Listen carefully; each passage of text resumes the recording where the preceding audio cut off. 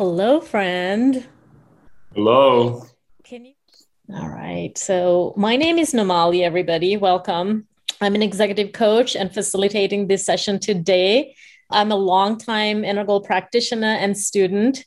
So, thank you for joining, everybody. I have this very special guest today here, Sebastian Siegel, who many of you will already know and recognize as the one who turned Ken Wilber's highly acclaimed book, Grace and Grit, into a movie. We've been waiting for a long time. And I say finally because I came into this integral orbit in Boulder, Colorado, 2 decades ago.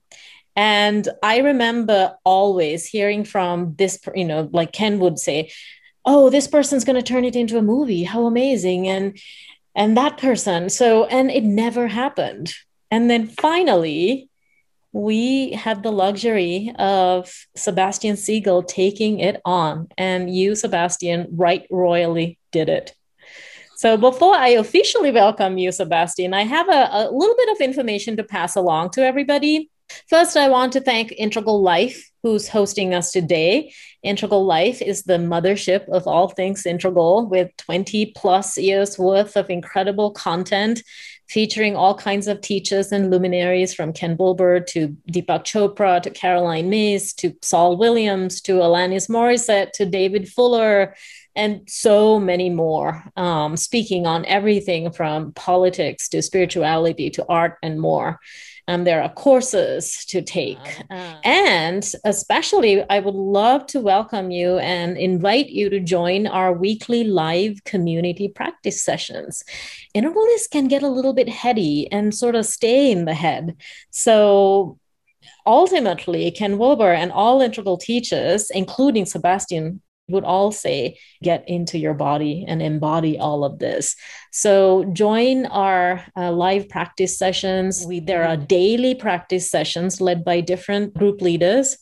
If you're not yet a member, you can check out membership for a whole month with just a single US dollar. You'll have access to everything, all the practice sessions and all the content that's available to members. Next, I want to put onto the chat field a little document.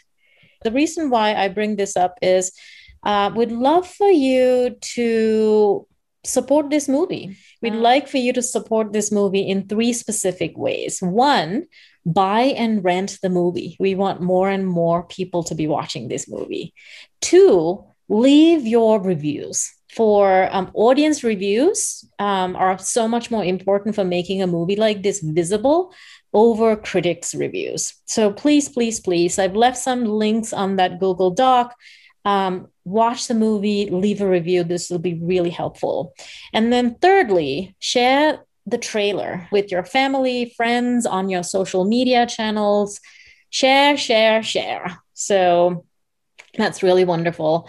And then I also want to let attendees know that after Sebastian and I talk, we'll also have some time to engage in a little bit of contemplative practice around the things that we're talking about today.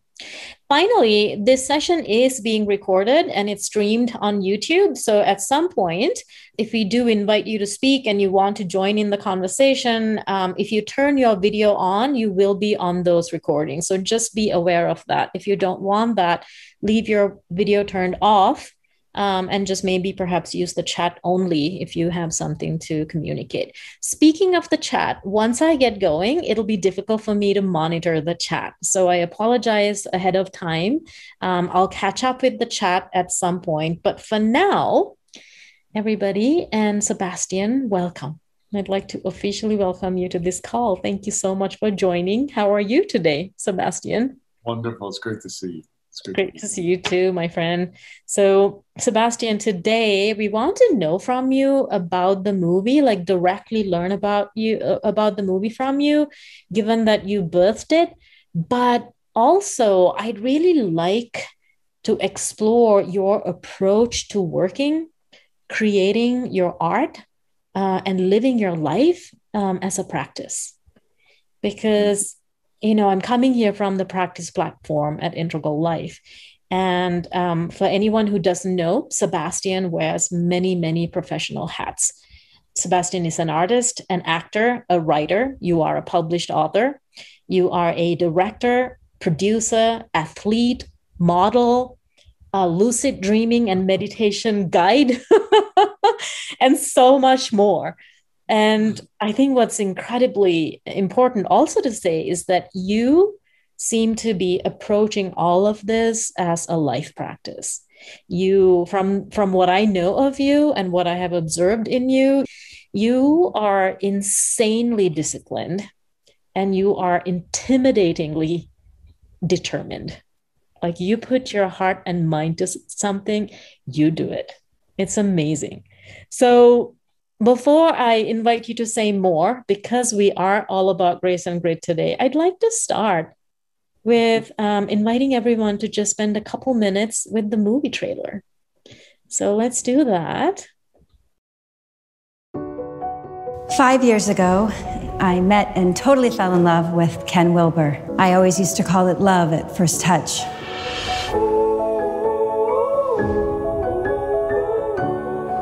I never wanted to let you go. Yeah, me too. Has anything like this ever happened to you? Nothing like this. How about you? Not like this. I ain't seen nothing like this. I've never raved about a guy, like ever. He's amazing. I ain't seen nothing like this. When I met your daddy, I knew he was the one. That's all I've ever wanted for you. You're gathered here today being bound not only as lovers, but as souls. I've been searching for you for 100 lifetimes. Has anyone in your family had breast cancer? Not that I know of.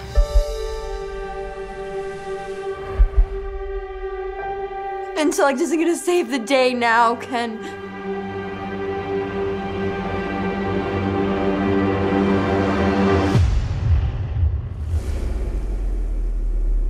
Ken, I'm scared.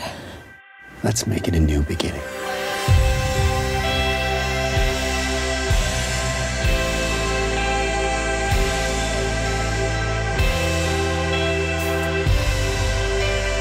Something in you seems to remain untouched by the passage of time. Your mind, your body, your feelings all have changed with time. But you know that something has not changed. Something feels the same. I don't want to leave you. I love you so much.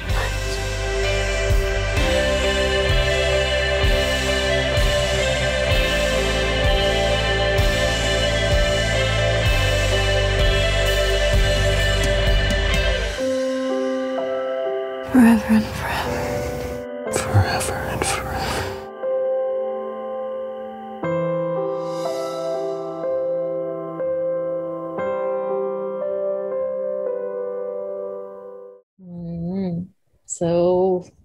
So it gives me the chills each time.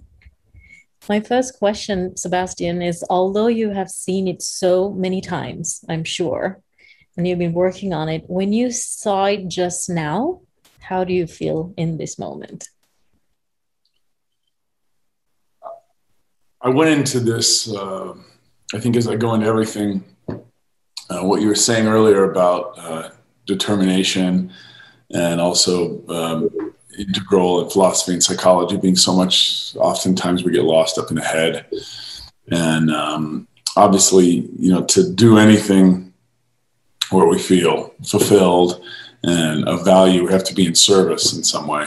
In other words, we have to put ourselves aside to let something greater come through. The little I, move that aside so that the big I can come through, the big us, the big we. So I think when I see this teaser, when I see the film, I just hope that I have operated in a way that's in service, that does it justice, that does Treya justice, that does Ken justice, that's in service to something greater. And the story I think is beautiful. I think it's many synchronistic things happened in the unfolding and manifestation of this book into a film, the story into a film. And I think just during the moments, I want it to resonate with people. I want it to affect people in the way that the book affected me. Mm-hmm. Mm-hmm. Beautiful. Well, thank you, Sebastian. So I have a couple of questions that I'd love to go over with you. And however way you want to engage these questions, you're welcome to do that. Um, so I've heard you say that, and many artists actually say that the project chose you. You read this stunning book and it chose you. So, as a way of getting to know you better, my question is, what is it specifically about Grace and Grit that would have chosen you, that you became the chosen one?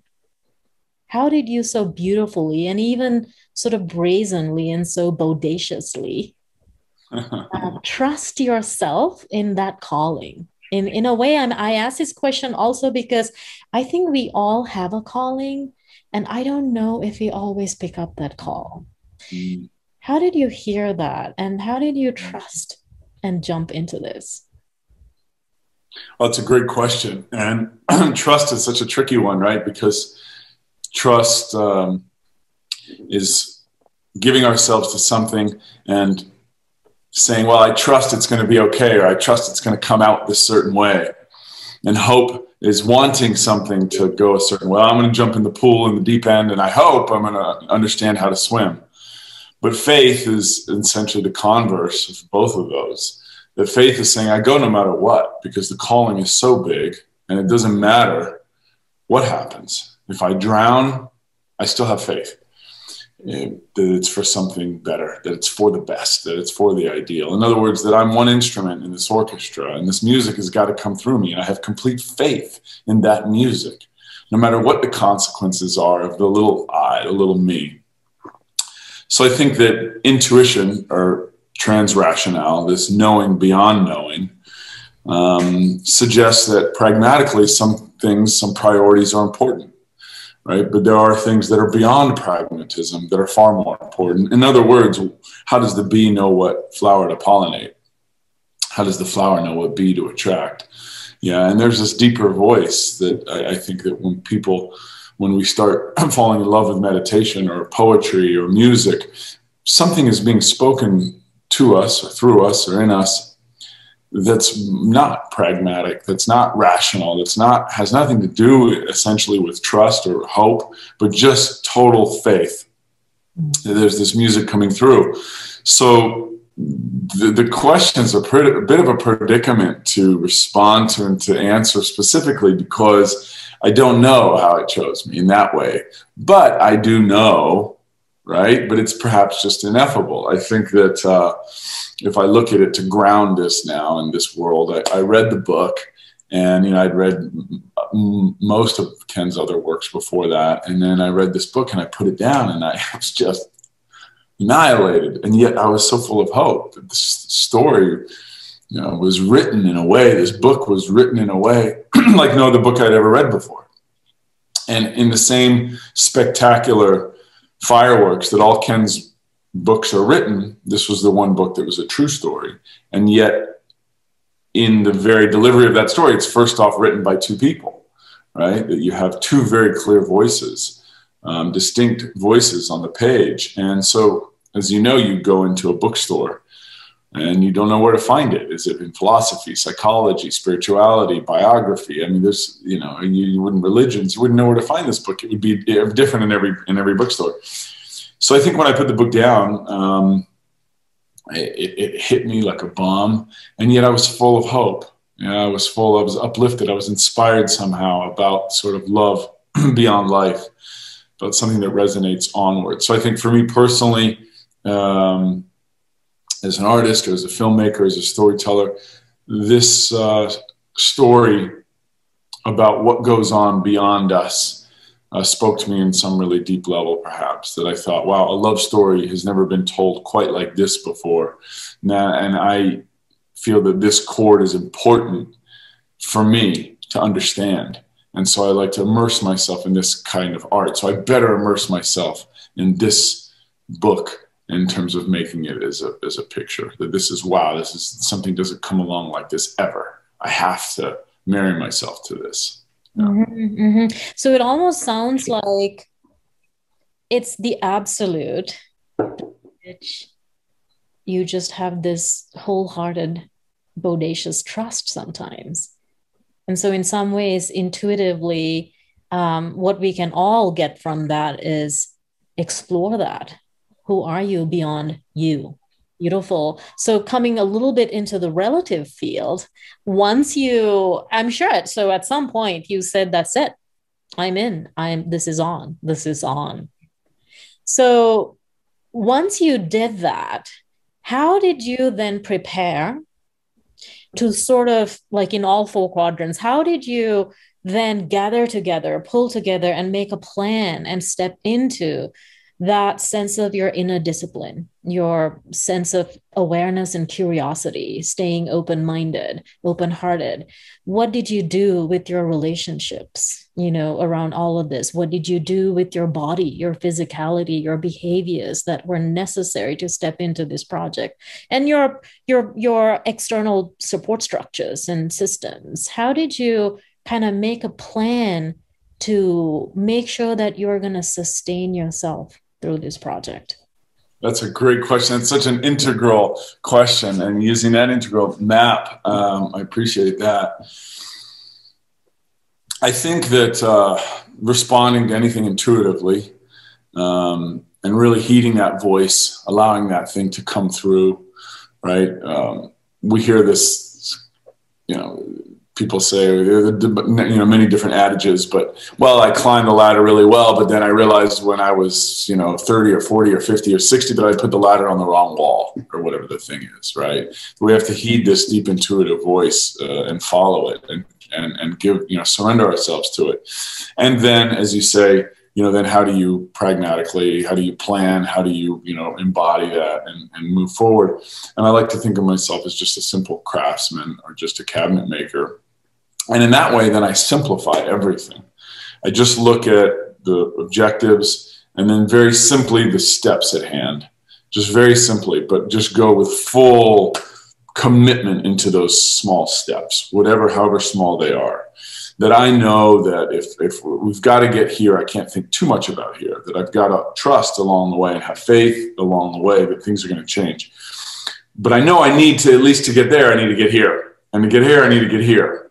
And so it just starts with such minute steps. So it really started with that. I mean, in terms of pragmatically making a film, first it's about, documentation and the option and having the what's called the movie chain of title. So making all that was the first step, agreeing on that with Ken. Also, first, even prior to that, telling him, expressing to him, this is more important than me. And I'm going to give myself in service to this, no matter what. I understand this is, if you're adapting a true story or a book, letting the author and the creator of that book know, I understand this. I'm going to put this on screen in this way. And I give you my oath and my word that I will commit to this completely and fully. So that the author, the writer, the person who's, content of this feels safe. And then it's like that along every step of the way, right? Even if you have a child or a lover or a business or whatever the thing is, letting people know I'm in service to you. We all love to hear that and to feel that people are in service to us or in service to the thing that we're also doing. And so I think for me, that's very easy to drop into that place, that I feel very comfortable in that place because I feel very honored in that place, when I feel that as well. So I went just in complete service to it, starting out with making Ken, wanting Ken to feel comfortable, trusting me, and then moving forward with this sort of the documentation around it to permit the things that are necessary for making a book into a film. And then from there, in short, to sort of truncate a long story, truncated, would be first, I didn't want to necessarily write it. I was flexible. I was open to having other writers. So I would give the book to different people who were Academy Award-winning screenwriters or knew such writers of movies that I really was seduced by and affected by, and said, this person would be the best writer for this movie it and giving them the book. And honestly, Namali, was just taking too long. It was just, people were just, it's so slow, everyone's got something, I can't stand it, and I don't like to dilly-dally. So then eventually I was writing notes about what it looked like as a movie. And to do that, I was just writing short scenes, really, about what I thought specifically, how it looked. So there was a scene where one of the first scenes I wrote was Trey at the top of the hill in the rain, and sort of identifying with the rain and feeling that deep inside. That was one of the first scenes that I wrote, just separately from anything else. It was really in a business plan. And then I started to share some of these scenes with people, and people were responding, peers were responding, saying, you have to write this. This feels powerful and beautiful and transcendent. And so then at some juncture, then I went all in and wrote the screenplay. And then there's steps along the way then about partnership. There were a number of different producers who I explored partnering with. And I had opportunities to make this 3 different times very clearly along the way. But they just weren't the right partnerships. They weren't the right, I would have gotten a movie made, but not in the right way. Yeah, and it was hard to turn those down, a lot of those. It was challenging too, but I had to. One was contingent upon an actress, full funding. Another was a large film that would have been 10 or 12 million. But then I would have needed to relinquish some of the creative control, which was okay for me personally, but not in my oath to Ken. And in my sacred oath to Treya, that I knew I needed to stay in creative control of this in order for this to get done properly. Otherwise, it could go off the rails. It was hard to turn that down in some way, but very easy in another. And so they're just keeping the ship on course, yeah, and then also trusting, having faith along the way in attaching each different element, from actors to every element and individual in production and pre-production and all the way into post and score and editing. Every single person is integral to the life of a movie. And I mean, if one person had not been on that film, really, in lighting, one actor, the score, the editing, I mean, cinematography, the film would be an entirely different movie. So I feel deeply fortunate to have been able to collaborate with all these individuals. So long story short, it's having complete faith, being in complete service, saying I am less important than this. In other words, I'm willing to miss birthdays, funerals, parties, whatever the thing is, in order to get this done. So there's a clear priority. So everything else gets out of the way. And then the third is then just being very simple about how to go forward, not being too big about it, just saying the next step is this. And if I'm going to get here, I have to take this next step. The next step may be a little bit of funding, or it may be, a screenplay, or it may be editing the screenplay. Just one step at a time to not get overwhelmed by the thing. And that's how I go about pretty much everything. Yeah, beautiful, beautiful. What did you do anything that is internal to you? How did you make sure that you were emotionally healthy throughout this process? Because you're kind of birthing a baby. Yeah. Yeah. Yeah. I think that in the surrender to it, that health, I suppose, comes through that. We want to be happy so much, right? But if we look for happiness, we become unhappy. So really, looking for fulfillment is where joy comes from, ultimately, and happiness comes from. And I think that being in service to this, in making this, there's some tumult and there's some challenge in it, but ultimately it's so satisfying. So during the different steps of the process, like when I was adapting the screenplay, I watched 2 love stories a night for over a month, right? So that's like 60 or 70 movies in just over a month. So all my friends, who were men would say, what are you doing tonight? And I'd say, well, at 6 o'clock, we're going to watch Titanic. And we're going to have dinner at 10, and then 11 o'clock, we're going to watch Ghost. So they were like, no, this is horrible, And all my friends who were women were like, great, I'll be there. And what are you doing tomorrow night? Well, tomorrow night, we're going to watch Love Story at 6. We're going to have dinner at 9. And then at 10, we're going to watch The Notebook, right? So when I think about the emotional health, I think about, in the same way, small steps, just giving myself to the process and letting it be fun. I mean, is watching 2 love stories a night going to end up in a movie being made? No. but it's an important part of the adaptation process of the script for me to find out what works or what doesn't work. That success leaves clues, and that also, you know, whether we're child rearing or planting or writing or whatever the thing is, the more content we're taking in, the more we're marinating these different creative ideas inside of us. The more music can come out. So I wanted to consume an enormous amount. So I was reading a lot of Ken's work that I'd read already, or reading stuff that I hadn't read, and watching movies that were, that I wanted to model or explore things and ideas in. And so I think about the emotional health as being dedication to the process. And then the physicality, yes, that's something that's for me a prerequisite to everything that I do. That I have to get. I tend to get heady also, and so to get in the body almost every day, I have to do something, whether it's swimming or sprinting or working out or hiking or boxing or whatever the thing is. That in order for me to feel in my body, and also to just on a primal evolutionary level, be in touch with that emotional and hormonal flux that occurs when we're doing something that's physically challenging. It definitely puts me at ease, and it allows me to think more clearly and operate in service more effectively. Yeah, excellent. Many different things I heard for all of us to remember when we are hopefully maybe starting to create something, jump into a big project. I heard you saying simplify, objectify, prioritize, compartmentalize. Some really good advice there. So you were doing, my guess is you were attempting to do many things. And I'm thinking of sort of voices here. You had to include Ken's voice. You had to include Treya's voice, two very different voices in the book.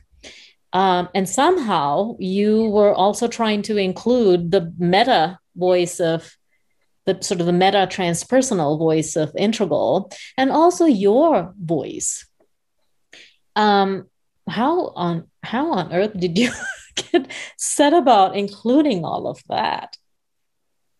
It's such a pleasure to be here, because we only get this kind of discussion really in Integral framework. And a lot of us have this challenge. We start reading Ken's work, we get into Integral, and then there's this vernacular, right? There's this means it's very efficient for us to be able to operate. And so it's so refreshing. It's so wonderful.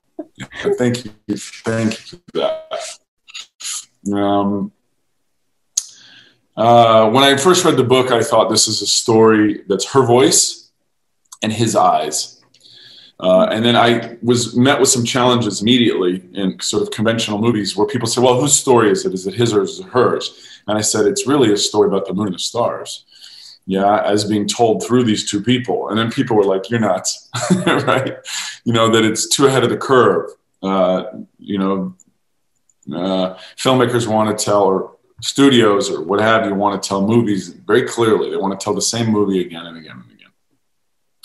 What struck me about this book, and what struck so many people around the world also about this book, is that there already are these three voices in there. There's his voice, her voice, the we voice, and then beyond. We're 4, 5, and 6.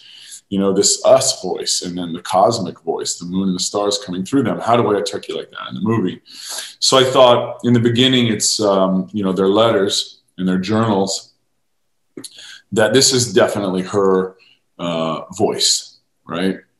And that even after she passes and towards the end of the film, of the book, of the story, it starts to transfer to his voice. And when you see the movie, it's mostly her voice in the beginning, and then it becomes more his voice at the end, which is what happens in this life too, that she passes, but somehow her voice carries on through him. That even in the 3 books that Ken writes after Treya passes, Grace and Grit, Sex Ecology, Spirituality, and A Brief History of Everything, they radically mark a change in Ken Wilber's writing. As people who really have read all his works would call it like the second phase of Ken Wilber's writing, that he's deeply affected, from her voice, that in some way her voice carries on through him. So it starts more as her voice, and then even in his own male masculine voice, her resonance is being carried through. And then in the movie, it's through his eyes, so that we fall in love with her through his eyes. Yeah. And then in terms of this, because this story really as a film is really a story about the moon and the stars. This story of love that's being carried through all of us at the same moment, at this juncture right here on this call, and everything that we're doing, no matter how simple it is, no matter how simple we think it is, that something is acting through us in a very sort of Zen way. If we pour a cup of tea, it's the same way that we rear a child or plant a garden, right? Not to get too out there on that one, but how does that look like in a film? Actor and actress are on screen, so I'm using light and sound particularly, also dialogue, but light and sound, and I'm using the set as means to express the moon and the stars. So for example, you'll see in a lot of moments where I like to ground the audience here and now, make it very real, so that the actors feel really real, like real people. And then I'll lean a little bit into something where the light is really cosmic and otherworldly, so that it feels a little dreamy, which is how we remember and feel about life, and then vacillate between those two worlds. Yeah, and that vacillation process allows the creation of this sort of dream state, so that by the time we get to the end of the film, we're not sure what's real and what's not, but we feel it so deeply, because I think we all apprehend life in that way. You know, sometimes it feels very real, and some other times it feels so dreamy, where you're like, God, this is so abstract. And then same thing with the music. So one is the light, and then the other one specifically would be the music. That the score done by Kim and Catherine Kluge here, also did Scorsese's Silence. They're brilliant musicians, and using the music to, in a lot of ways, juxtapose themes in the film to create a sort of subtle, you know, music can carry us to places that we don't know, different chords, you know. When I say don't know, I mean deep intuitive places. So for example, there are a couple scenes that are playful visually in the movie, where I offset that with a heavy kind of dark piece of music. If for those of you who've seen the film, Ken is dancing in the bar in Germany, and he's crying and he's laughing, and he doesn't know what emotion he's touching because they're all coming through. And then that goes into, there's no dialogue in this whole sequence, that goes into then him coming up out of the ocean in the night and looking up at the stars, right? And this is a really important moment in his change, in his character's evolution, that there's this point of crucifixion right there and resurrection, that he comes to the surface and he looks up at the stars and he realizes, I'm going to lose this woman. I'm going to lose the love of my life, that it's going to happen any second now. But I already see her in the stars. We're woven together forever. And so as much as I'm devastated here and now by this loss, I am somehow full of hope and at peace with the knowing that we're already together, and we already always have been, right? That's transration, right? That's transcendence, that transcendental knowing. So what do you do with the music there? Because we see that on screen. We see him in the water looking up at the stars, and you can see he's been through all these emotions, and all of a sudden he's sort of like joyous, yeah? And then that moves into them, the two of them laying together in bed with the stars in the background, talking about how they found each other in one another's dreams, right? So when I was scoring, when we were going through the score with Kim and Catherine Kluge, I was talking a lot about that scene, saying it needs to, and I'd written them a note, Namali, because we're on a harsh schedule, and it was like 3 a.m. or something, and I'd written a note saying this piece of music needs to really sound like, it needs to have the gravity of a supernova juxtaposed by the twinkle of a star. And then I sent it, you know, and then I went back to bed, and it was like 3 a.m. or something, and they emailed me back, and I thought to myself, like, did I really write that? Right?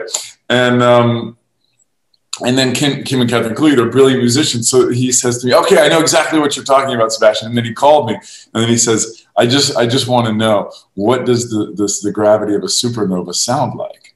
So I'm on the phone with him and I said, it sounds like it's like, whoa, right? And when I talk about taking in art or content in order to extrapolate it then, or reiterate it, I was thinking perhaps about 2010 Space Odyssey, not the 2001, but the follow-up to that, that was where they go to Jupiter.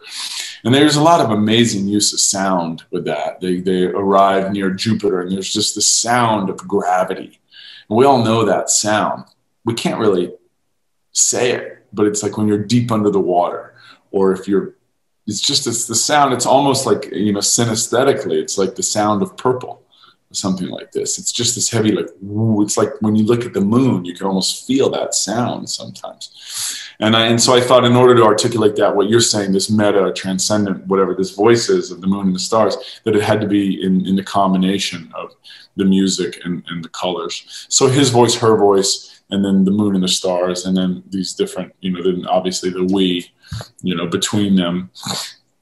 And movies is a great medium by which to engage those different voices. And that's, for me, one of the things that I love about movies, that the movies that have affected me are doing so with writing and with music and with visuals. And I love movies for that reason. You know, that we can sit in a movie in an hour and a half or 2 hours or 2.5 hours and be immersed in something that we can walk out 2 hours later and go, wow, that was really transformative, that I touched something inside of myself or reawoke something inside of myself that I didn't realize was that alive. And that's why I fell in love with movies. That's why I became a cinephile. That's, you know, we all have moments, I think, where we've seen a movie and been affected in some way. And I think that's so powerful. And so I thought this book and this story, Ken and Treya's story, as a movie, was a love story and more. It was an illness story and more. It was a story of courage and more. It was a story about eternal love and more. It was a story about transcendence and more. And I can do that in under 2 hours in a movie. I can at least touch that. Yeah. And that's why I thought it was so important to make as a film. Yeah. And there are so many moments in the movie where you actually do feel that transpersonality or the non-dual nature of the story you're trying to tell. It's psychoactive, right? We say, you know, certain movies, certain art forms, certain things we experience are psychoactive. So I can definitely attest to that. And especially that beer scene that you talked about, it was interesting because he's dancing and yet falling apart. Like you can just really see the complexity of emotion being presented so beautifully there. And it's like we're human and we connect with that. So thank you for creating moments like that. So yeah, this time I want to get to you, Sebastian. Like I want the next question to be just you, like not so much even the movie, but we hear that this is a love story. It's an epic love story. When I hear love story, and especially Grace and Grit, it is also to me inherently a spiritual story. You know, if you agree with that, I'm curious, what is your spirituality, and more specifically, what is grace to you? Well, grace, I don't know what my spirituality is. I think it's like the question's so big, yeah.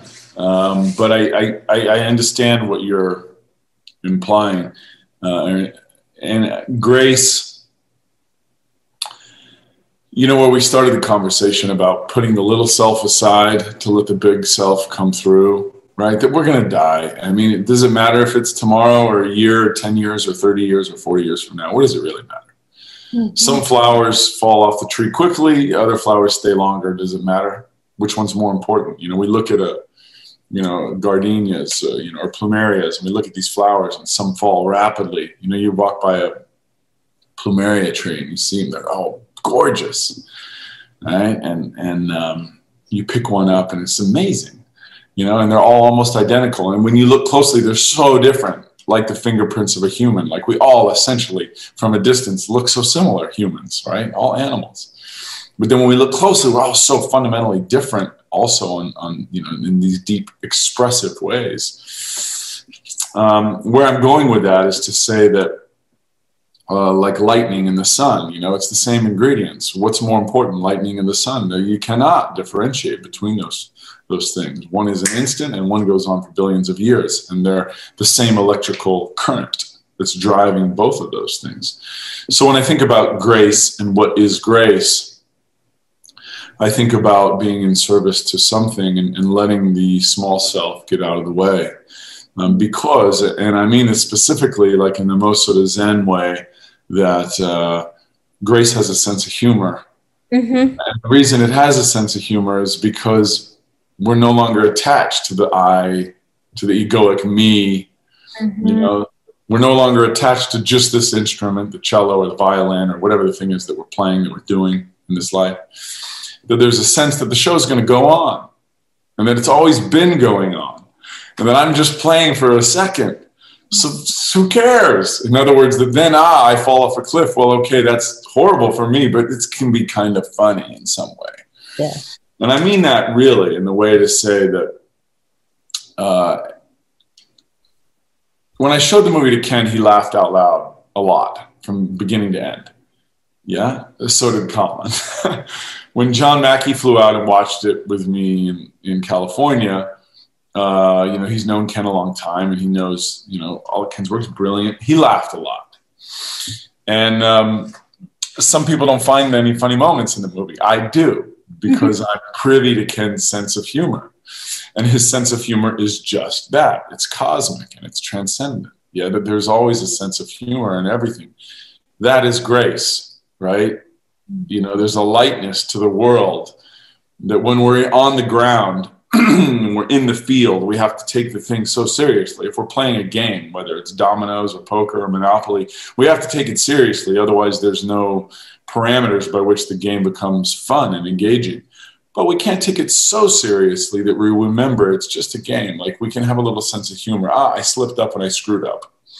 The little I slipped up and screwed up. Okay, I can have a sense of humor about that. Mm-hmm. And so I think of grace as being in service to something to such a degree that we're aware simultaneously, even if we feel the intensity and the importance of something, that we have a sense that ultimately the show's always been going on and ultimately will keep going on.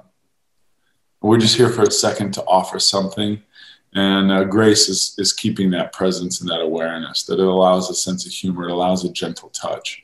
Mm-hmm. Sometimes that shows up in a relationship, whether it's with a sibling or a child or a parent or a lover, to say, okay, this may hurt.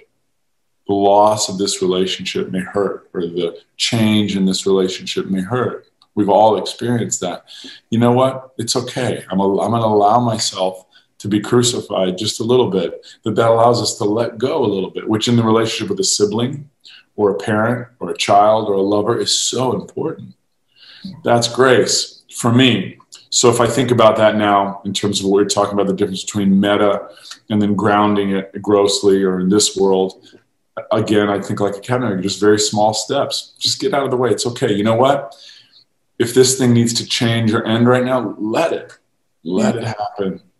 Move myself out of the way, allow the bigger picture, the bigger chord to come through. And then the paradox is that ironically, when we do that, oftentimes there's this flood and reward of saying, now that I'm out of the way, I can see something more beautiful coming up or coming through. Yeah. So I think of that as being a grace and allowing, you know.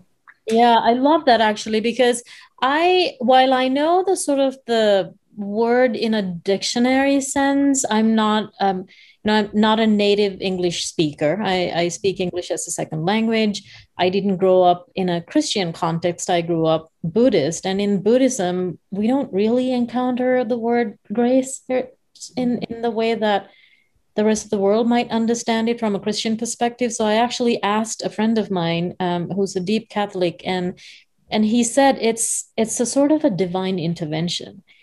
And what I heard you say now is in some ways exactly that. It's like I make myself available to be intervened with by whatever is greater than me. And it sounds like you're just bringing that sense of humor and lightness to who you are and how you approach everything, and trusting that there is something greater that is there for me as well. and there for everyone. I love that. I just love that.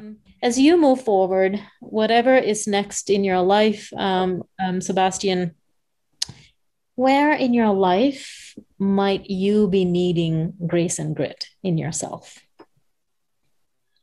In everything, right? Treya writes about this so clearly in her journals, and then, Ken articulates so clearly in the book that it takes grace, it takes grit to move forward in anything, a certain willingness to get beat up a little bit, right? It takes a grit to move forward in anything.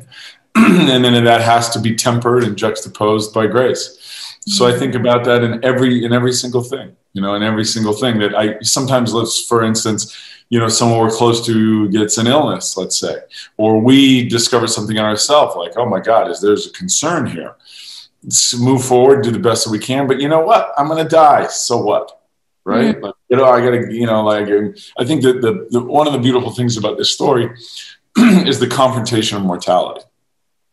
And then when we can confront our own mortality, the first time, oftentimes people do that. And sometimes it happens for people when they're 10 or 12 or 15. Other times it doesn't happen for people until they're 70 or 80. They confront their mortality and say, oh my God, I'm going to die. It's going to end.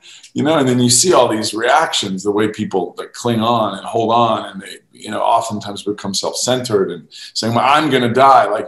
But then if you confront it early on enough and then you go on forward, then you say, all right, it's no big deal. Yeah. So what? Right. And I think that then it allows us to, bring a certain grace and grit to anything that we do. Mm-hmm. Yeah. Because that's what makes everything so fun, that we can allow ourselves to take a certain amount of risk, and have the grit to do it, but then have the sense of grace and say, hey, look, I don't know how this is going to turn out necessarily, but I'm going to allow it. I'm just going to give my best. That's all I can do. I mean, even with carrying the torch to put this book onto screen, some people would say, oh, that's a lot of pressure. Yeah, certainly I had that along the way, people saying that to me.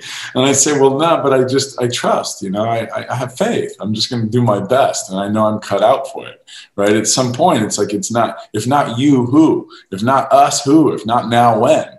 Just do it. Do your best, right? Yeah, that's all.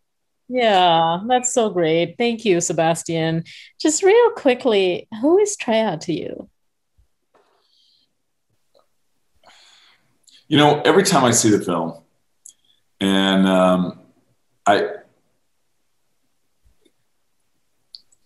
in the end credits, there's images of both the actors and Ken and Treya, and you can see the resemblance. And every time I see pictures of her, and there aren't many out there, but particularly in the end credits, when I see the picture that Linda Conger took that ended up being the cover of the book, which I depict in the film, which is written in her journals. I look at her eyes and Ken's eyes, and I sort of pray or hold this ongoing prayer that's sort of been with me, just that I hope that I did this service. Yeah, that I think that her eyes are so piercing. Mm-hmm. And in that photo that's on the cover, the original cover of the book, it's just really glorious. Her eyes and what comes through there is like a song and a story that's the fingerprint of which is in all of Ken's writing. And so it's ineffable. Yeah, but I just hope that I'm in service to it and in service to all the people who have been touched by her story, and to all the people to all of us who've been touched, by love and by devotion and by sacrifice and by courage, and touched by grace and the willingness to carry the grit too. So, those.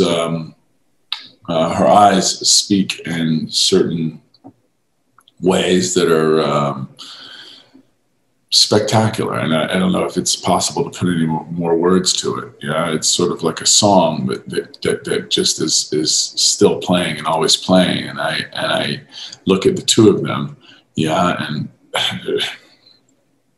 this intertwining yeah, between them, and I just say, wow, what a beautiful dance this is. What a beautiful song. I hope that whatever instrument I'm playing, whatever small chord I'm playing to serve the delivery of this dance and this song, I hope it's acceptable.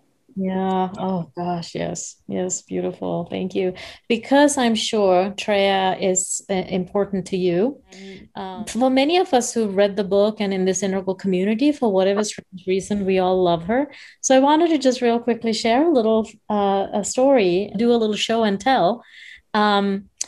As you know, and some of the others on this call would have known, I used to work for Integral Institute. And so we worked directly with Ken Wilber. And there was a time when his Boulder house was being prepared to be sold. So he was living in Denver. And he told staff members that, you know, if there's anything you want from the house, you can take it. You know, he had already put aside the things that he needed, and already maybe they were in Denver. But what I took was this. I don't know if you can see it. This is a sewing kit, which was Treya's sewing kit.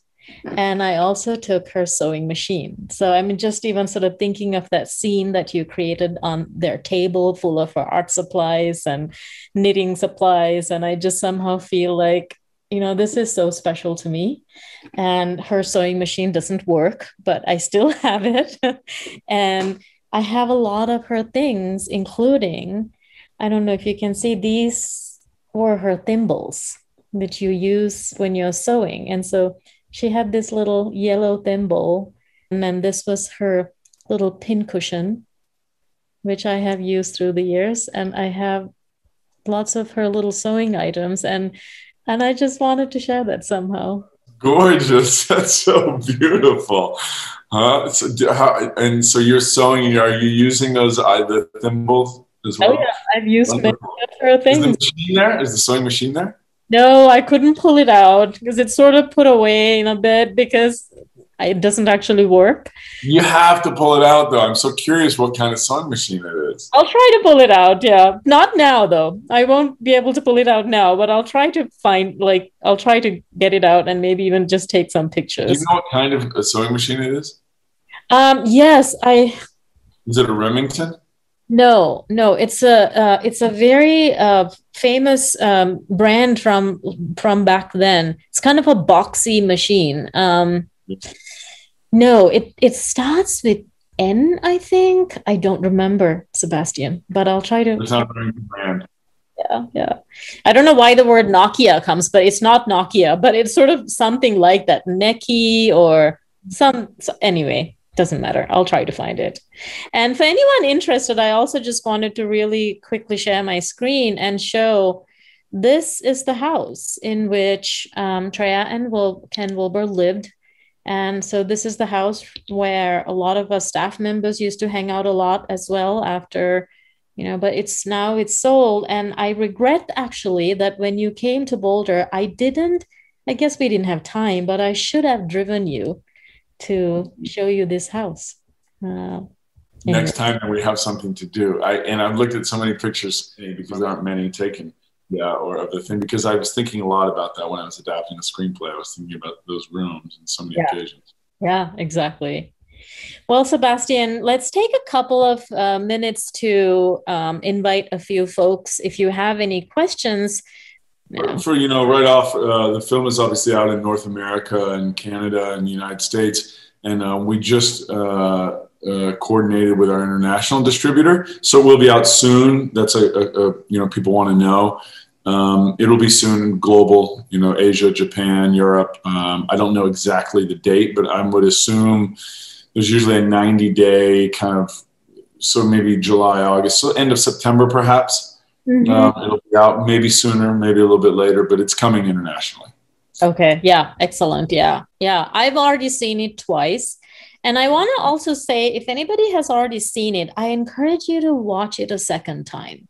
In some ways, for me, watching it the first time, I went into it a little too influenced by the book.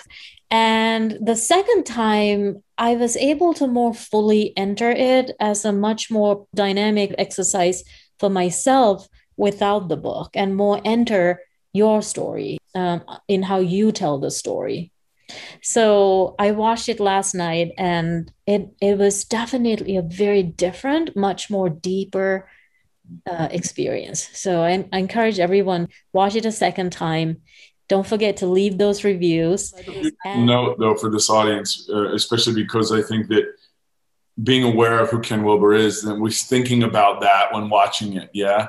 And that the number of people who had no idea who he was. I was in Sedona 4 days ago with Marianne Williamson, and I went out there, and we played the movie at to a huge audience, and a number of people had been in love and held the love of their life while that person passed. Mm-hmm. And they were in the audience. They spoke afterwards. I put that online the day before yesterday.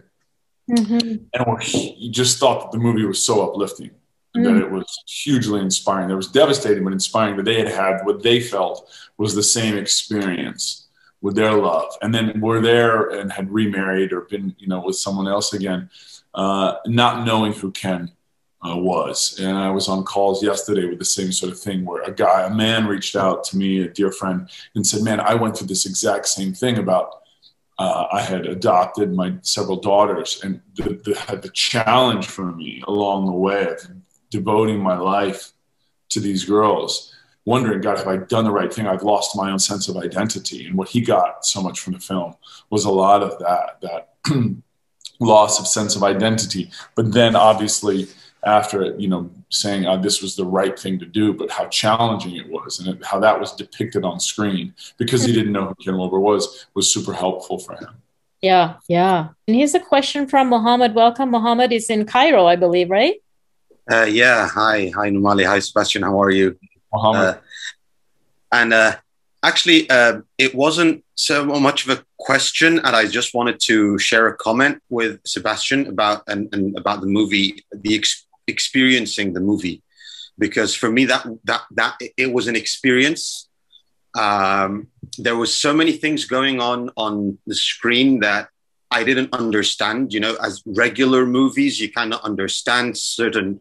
I watch a lot of movies, but so like certain shots, certain things, you can grasp what the director is trying to do.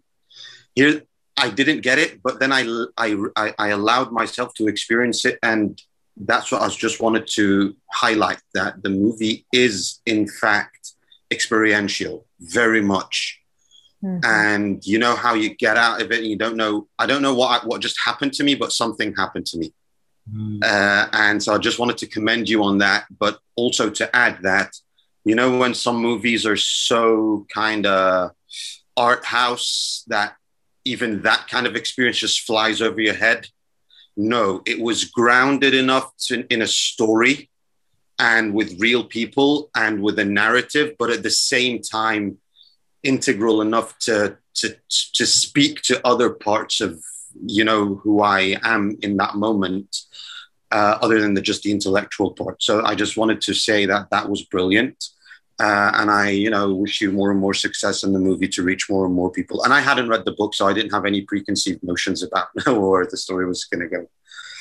Yeah, so, yeah. Thanks so much for that, Mohammed. And I have great appreciation for what you're saying, especially because I think a lot of the, some critics have loved it, and other critics, I think, are behind the curve. That it was interesting. I was thinking about when Ken published his first book, and he took it to every publisher, and no one accepted it.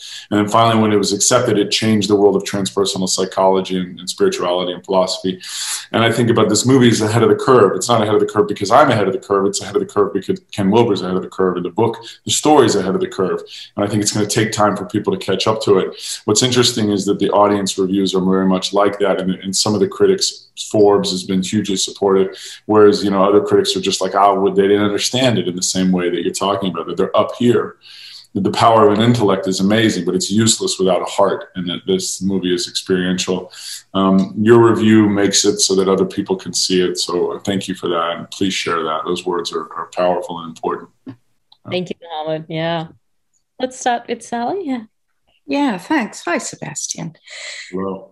I'm really curious, when you create a project, whether it's a book or a movie, and you've just described how some people know Ken intimately and adore him, and others don't know him at all. So when you're writing a project, whether it's a script for a movie or a book, and you've got your audience in mind, where do you pitch that with the range of, you're facilitating a communication to an audience and you're respecting them. But when the audience is so diverse and you've only got an hour and 20 minutes, some people don't know Ken's work at all, and some know all his books off by heart. How do you pitch that project? I find that very difficult myself when dealing with Integral, when I write books or whatever, pitching the audience respectfully at their level when it's so vast, the spectrum. Mm-hmm, mm-hmm. How did you do that? You know, in the adaptation of the script, the screenplay, at some juncture, I think we have to let all of that, all these other things be suffused into the ingredients. If we're making a soup, right, or a cake or something like this, that it's going to come out in subtle ways, whether it's, in this case, music or, you know, subtle references in dialogue or in colors and wardrobe or in a lot of the nonverbal scenes. Because we don't want to, in this case, the book's 400 pages, right? And so how do we put that into about 2 hours? It's got to be subtle. And so specifically, I think at some point, just like a cabinet maker, making very small steps, surrendering myself to this character. That's not Ken Wilber. It's Ken Wilber in terms of the fingerprint on screen, but it's really just this man. And what is this man going through? It's this woman. And what is this woman going through? And keeping it very, very simple. Yeah, that those huge things that move us are often told in these tiny, subtle little details, just the look, you know, the response. Yeah, so to try to truncate those things down, to make them sort of graceful, to use a sort of abstract metaphor in a Zen way, right? That, you know, Picasso would, you know, do this fish, and he would do it so many thousands or tens of thousands of times that pretty soon he could just do it like this. And somebody came to Picasso and they said, "Oh, you know, will you make me this painting?" And he said, "Okay, it's going to take me 4 months. Come back in 4 months." The guy came back in 4 months. And he says, "Where's my painting you've been working on?" He says, "Ah, yes, come over here." And he took him in the garage and he held up the canvas and he just did it. He goes, "Okay, there's your painting."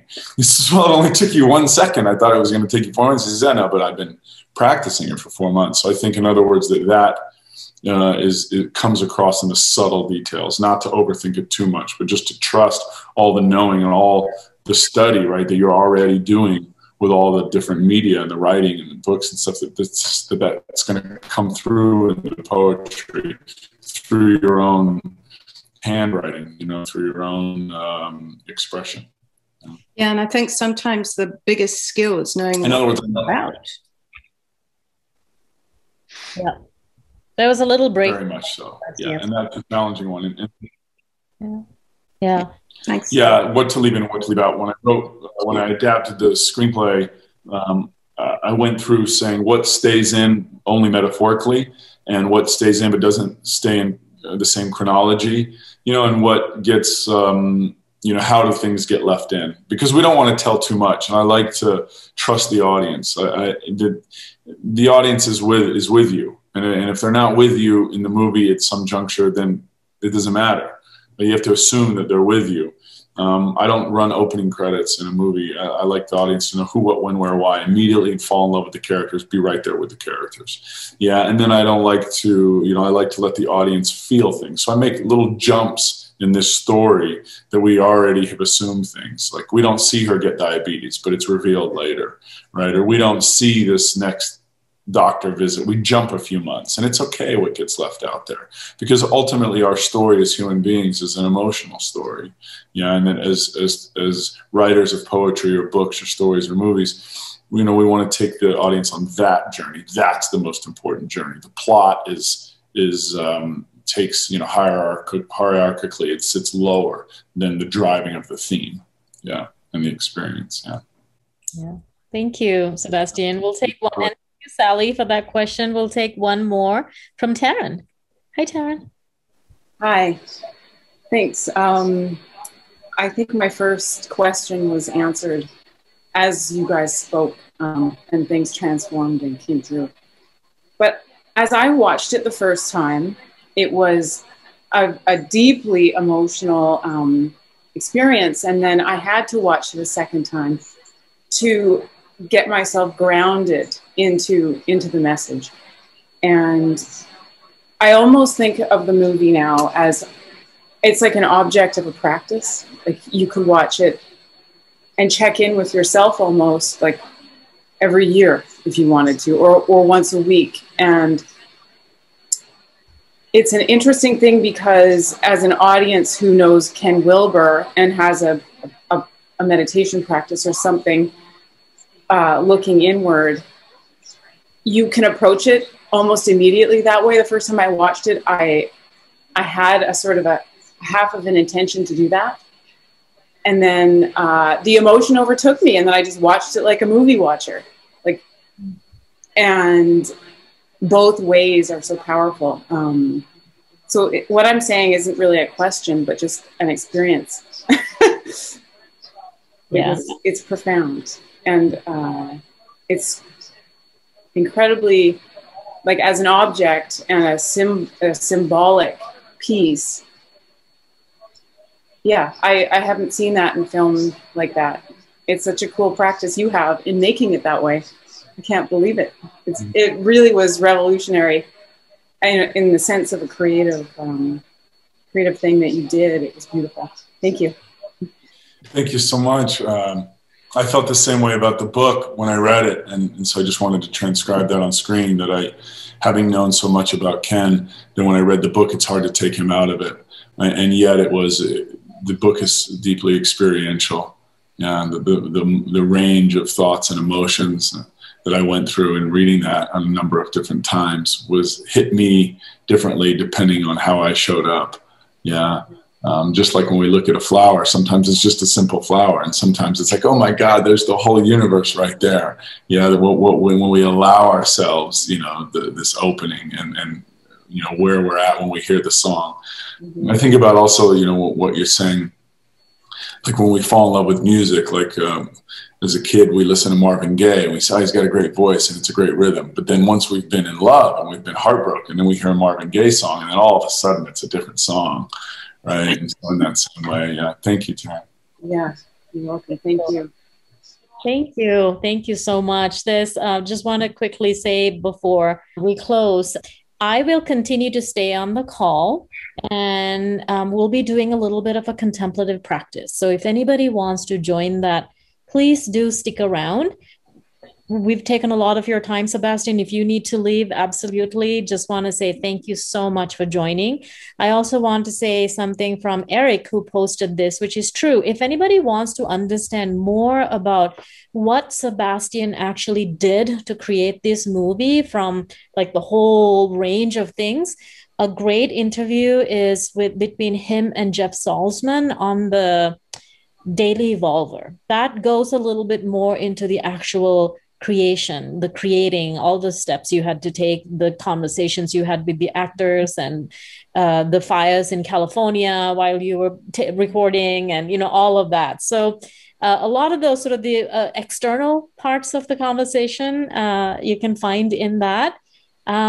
Here, I'm just really glad that you let us into your heart, Sebastian, and you touched our hearts, and I can't wait to see what you're going to be cooking up next. And I love you. We love you. Thank you so much. Thank you so much for having me. It's such a pleasure to be here. We're all on this journey together. It's what an honor to be here with all of you.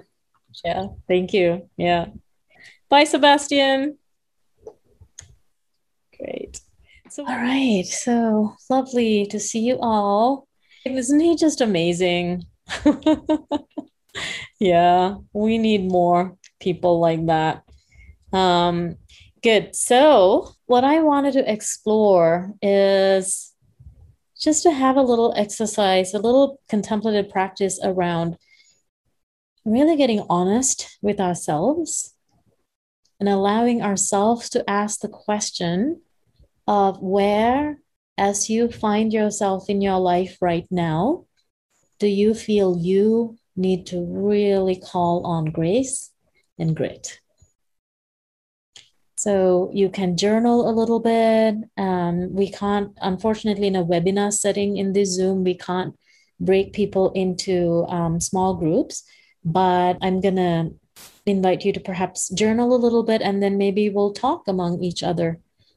So yeah, let's maybe just close our eyes for just a moment. Take a really nice deep breath.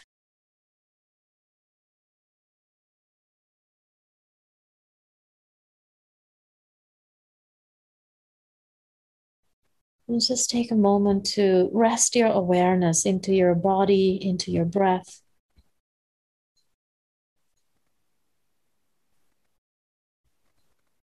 And come into who you are in this time in your life.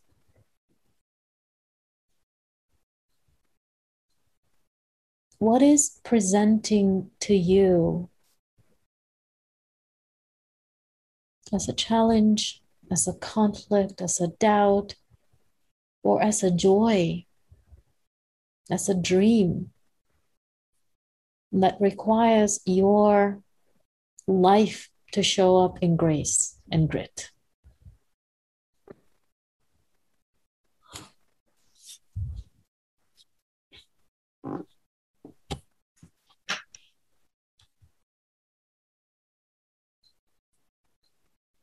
And as you allow that awareness to come into you, imagine that whatever this is in your life that is needing your attention, your grace, to open your life in grace to that, to bring your sense of grit and determination. Imagine that it is in front of you. Imagine that it is right in front of you. You are encountering it. You are in its presence right now. Whatever that may be, a struggle, a dream, an illness, a relationship that is hurting, broken, your livelihood. Perhaps it's your body, just like Ken's body right now, or Treya's body, as it were, your desires. What would it mean to bring grace into this?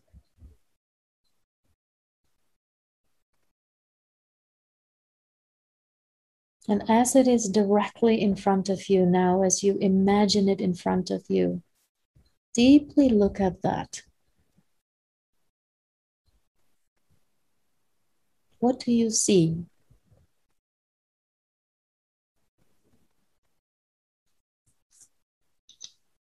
Perhaps if you were to even reach out and tenderly touch it, how would it feel to your touch? This thing that needs your grace and your grit.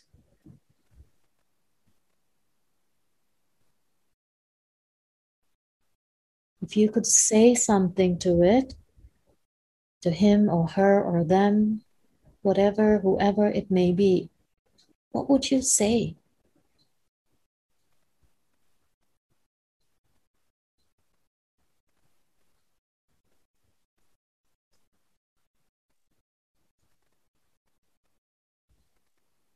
And if, as you rest even more deeply into observing, into being with this, if you could allow that dream or that struggle to speak to you, what would it ask of you? What would it ask of you? What would it invite of you? What would it say to you?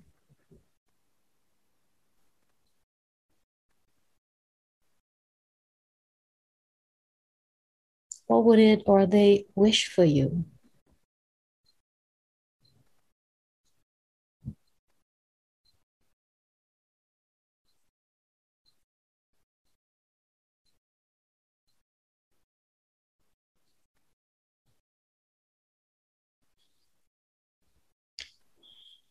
And as you reflect deeper, in order to bring about this change, that you so long for.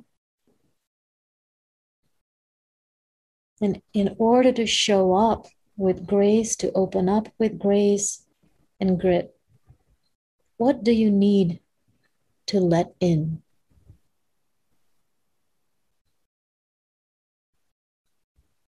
What do you need to let in?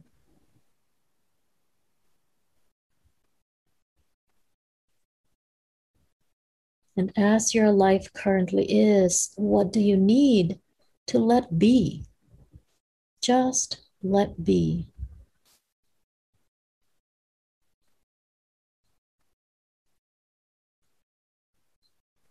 And if you can be brutally honest with yourself, what do you need? Or perhaps who do you need to let go? Release and let go.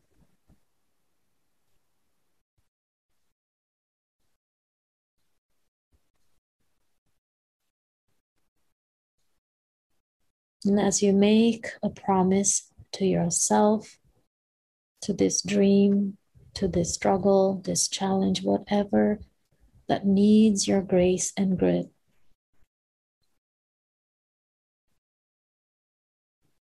can you identify as one small thing that you know, that you trust, that you can do by tomorrow?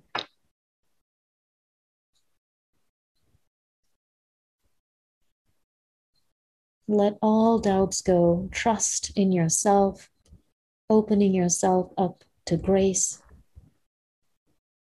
and grit in your own life. And in what way will you act towards this dream starting tomorrow?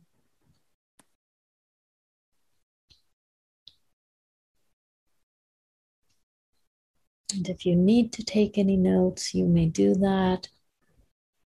Taking a deep, delicious breath into yourself, into your body. When you are ready, go ahead and open your eyes.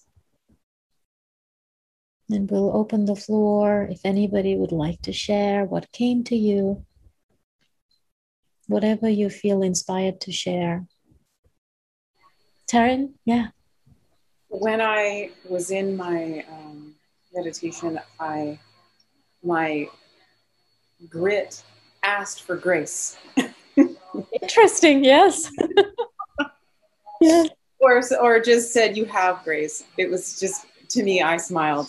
Oh, that's beautiful. Yeah. Yeah. Thank you for sharing, Taryn. Or is it Rasa? Rasa. Yeah. Did it work? Yes. For me, I need the grit because I have a lot of resistance and it's really showing up for me right now in many different areas, you know, for my health as well as in my livelihood, things that I need to do and look after myself. So, yeah. So what is your resistance?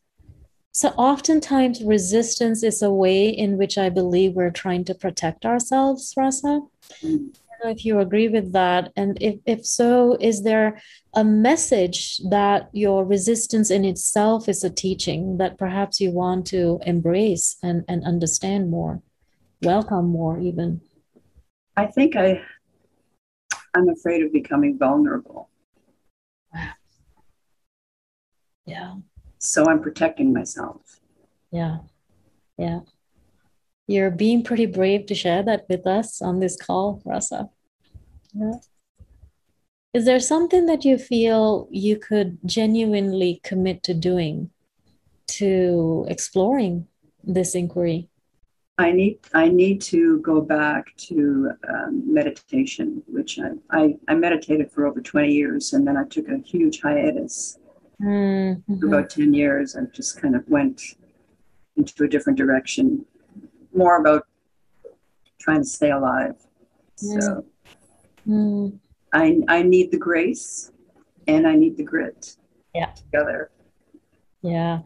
Yeah, beautiful, Rasa. Thank you for sharing that. Thank you so much. And I wish you all the best. Thank you. Marite. Hi, Marite. Hi, Namali. Yeah, I think one of the things that's coming to me is that, we've been able today to give, presence with this amazing creation of this movie, right? And sometimes I feel like we are searching for the movie or the book in our lives or something like that, where then we lose track of kind of the real next step. Because we're searching for something beyond that. Like the real next step can feel sort of insignificant relative to maybe our, I don't know, whatever expectation or, so I find myself just asking myself the question, am I willing to bring or find the grace and grit even in what might seem like the most insignificant step, and honor that path equally with whatever other path might feel bigger, better in some way. Yeah. Anyway, thank you. It's been a beautiful session. Thank you. Thank you, Marite, for sharing that. I'll be thinking of you as you go deeper into this inquiry. Yeah, thank you. Phyllis, did I see your hand go up? Yeah. Hi, Phyllis. Hi, hello. Neither grace nor grit have been a big part of my life for most of my life. I've been pulled to do things that I've loved to do, so it's been easy to move towards them. And I haven't had a heck of a lot of self-compassion. And over the past year, I've been working a lot towards mercy and radical self-compassion, and also towards discipline and commitment. I have found, it's still in the experimental stages, but I have definitely found that combination of compassion and commitment and discipline has moved me to a very different place in my life. And I'm really grateful for that, really grateful for that. The film spoke to me, the concept of grace and grit is actually very much, to me, been embodied, implied in some way in almost each of our practices. I'm very thankful. Oh, thank you for sharing that, Phyllis. I don't know, but I've gotten to know you through these practice sessions in the last year, Phyllis, and you show up with so much grace and grit to all of those sessions. It is true. I hope you can allow that into yourself as you hear that. Thank you. I'm grateful to you for that. Yeah. Wheaton? I'm just aware of how active I am in applying the way I see the world to the world and to others, and not so aware of the enveloping grace that includes me and others. And I want to practice being more of a witness than an actor. I'm fine on the grit side of things. So grace is still a bit of a mystery, perhaps? To accept it for myself and to trust. Sebastian was talking about trust. Just trust. Yeah. Well, thank you for sharing that, Wheaton. That's a beautiful share. I'm sure you're not alone in that inquiry. Yeah, thank you. I heard you mention in one of the beginning part of this part was about letting go. Was there anything that we needed to let go of? And I hear that so much in some of our circles, these kinds of circles. And I often wonder, when I let go of something, where does it go?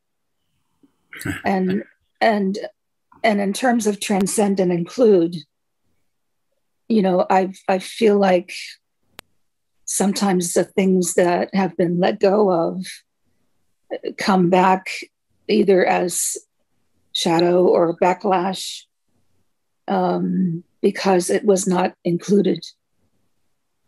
So I wonder if you could speak to that. Does that make sense, that question? Christine, yeah. Yeah, sure. So what came up for me about that is that, possibly letting go to me is like it's because nothing goes anywhere, right? It's all here, and it always has been here. So it's I believe when we're letting go, we're letting it go from where we're at, where our sort of our state experience, and not necessarily banishing it, but that, so they're the transcend and include peace, right? That it's like, okay, thank you. This is the main table for me now, and that you can have your seat in the back, or go for a walk or something. And then, when it's time to come back to the main table, it's all part of it. Yeah, I love that. How does that ring for you, Marjorie? That makes sense. Yeah. That it's kind of takes it out of being attached to something or feeling like you need to let it go. It's that neediness there that whereas if it's meant to go, it'll just go freely. It will be released. It will. Yeah, I like that. Yeah, kind of like catching a butterfly, right? Uh-huh. Yeah. Right. I wanted to just check in with Rolly. Rolly, when I mentioned during the session with Sebastian, I mentioned at one point, I grew up in a Buddhist context. I don't have sort of the Catholic or the Christian sort of wiring in me. So in some ways, the word grace has always been a bit of a puzzle to me. And Rolly just published a book on embodied Christianity, and I asked him, Rolly, as a dear friend of mine, what exactly is grace? I actually asked him just about 2 days before this interview, because like, if I'm really going to do this interview of Sebastian about grace and grit, I better understand a little bit more about, what is grace? So Rolly, I'd love to hear from you if you can share with us. Yeah, well, the typical hymn is Amazing Grace, and the story of that hymn is remarkable. And I don't know if anybody or everybody knows that, but it was written by a slave owner who realized the absolute horror of his ways. And it wasn't that he thought through it carefully every step and said, this isn't really ethical. It was that he was, in a sense, struck off his high horse with the sure knowledge that he was not acting in love. And so what Namali and I talked about, which was awesome and just a beautiful, I thought, dance with what Sebastian said, it's when you look back and you see absolute clear evidence of something beyond you that has lifted you or moved you in ways that you really needed. And at the time, it might not look like that at all, but in retrospect, that the divine and the human are coming together beautifully in your own life. So that's kind of what Namali and I talked about. And I love what Sebastian said today. It was awesome. Yeah. Well, thanks, Rolly. Thank you. There is some new learning for me in that myself. It's like, although I intuitively trust that grace is ever present, it's in all 4 quadrants. It is available to every stage and state. And I think of grace as unconditional love and a kind of a feminine receptivity, that there's nothing there's nothing you have to do to make me love you, and there's nothing that you can do to make me not love you. I simply love you. Yeah. So it's just and it's about forgiveness for the giving. It's a beautiful word, and it's hard to define it, actually, now that you have to try to define it. Yeah. And I think Phyllis also used the word mercy, that I think big part of it, the whole conversation. Yeah. Jan, yeah. Yeah, I'm glad you talked about that. You mentioned that because I realize I have a struggle with my marriage, but I have tremendous grace every morning. I have to start my grace again. And then sometimes, many times during the day, I'll feel the grit part of it where I have to persevere. And I'm still knowing that I have just about everything, going to higher levels, but my relationship is just always sinking, and I've not spent the time I need to do. So I need to also give myself the grace and the forgiving myself for not paying attention to it, and hope to have that improved, because it is not something I'm proud of. If I'm successful in other areas and have great relationships with others, and not my own person who I've been married almost 40 years to, that is not a good testament. So I appreciate it. And then we watched the film together. Of course, we both cried together, and it was a great movie, but the love was just so powerful. And I'm jealous of that. I want that type of commitment. I want to be able to give that commitment and have that in return. So it's just a timely movie and book for my life. Yeah, beautiful, Jan. Thank you for sharing that. Yeah. Namali, I just want to, sorry. Thank you for the beautiful meditation. I resonated powerfully with it, found a real physicality to the inquiries, and a lot of spontaneous arising of information. And and when we're saying grace and using that and great as we go on with this conversation, I feel there's great within grace. So I'm really feeling that calling in my life right now. So thank you so much for everything. Thank you, Soraya. Thank you so much. So just taking like a really nice deep breath into our belly, deep into our bellies, letting it fill our hearts. Let us each remember we each have our own journey, our own dreams for our lives, where we will need industrial level doses of grace and grit. And may that be so for each of you. May you be well. May you be happy, healthy, and loved.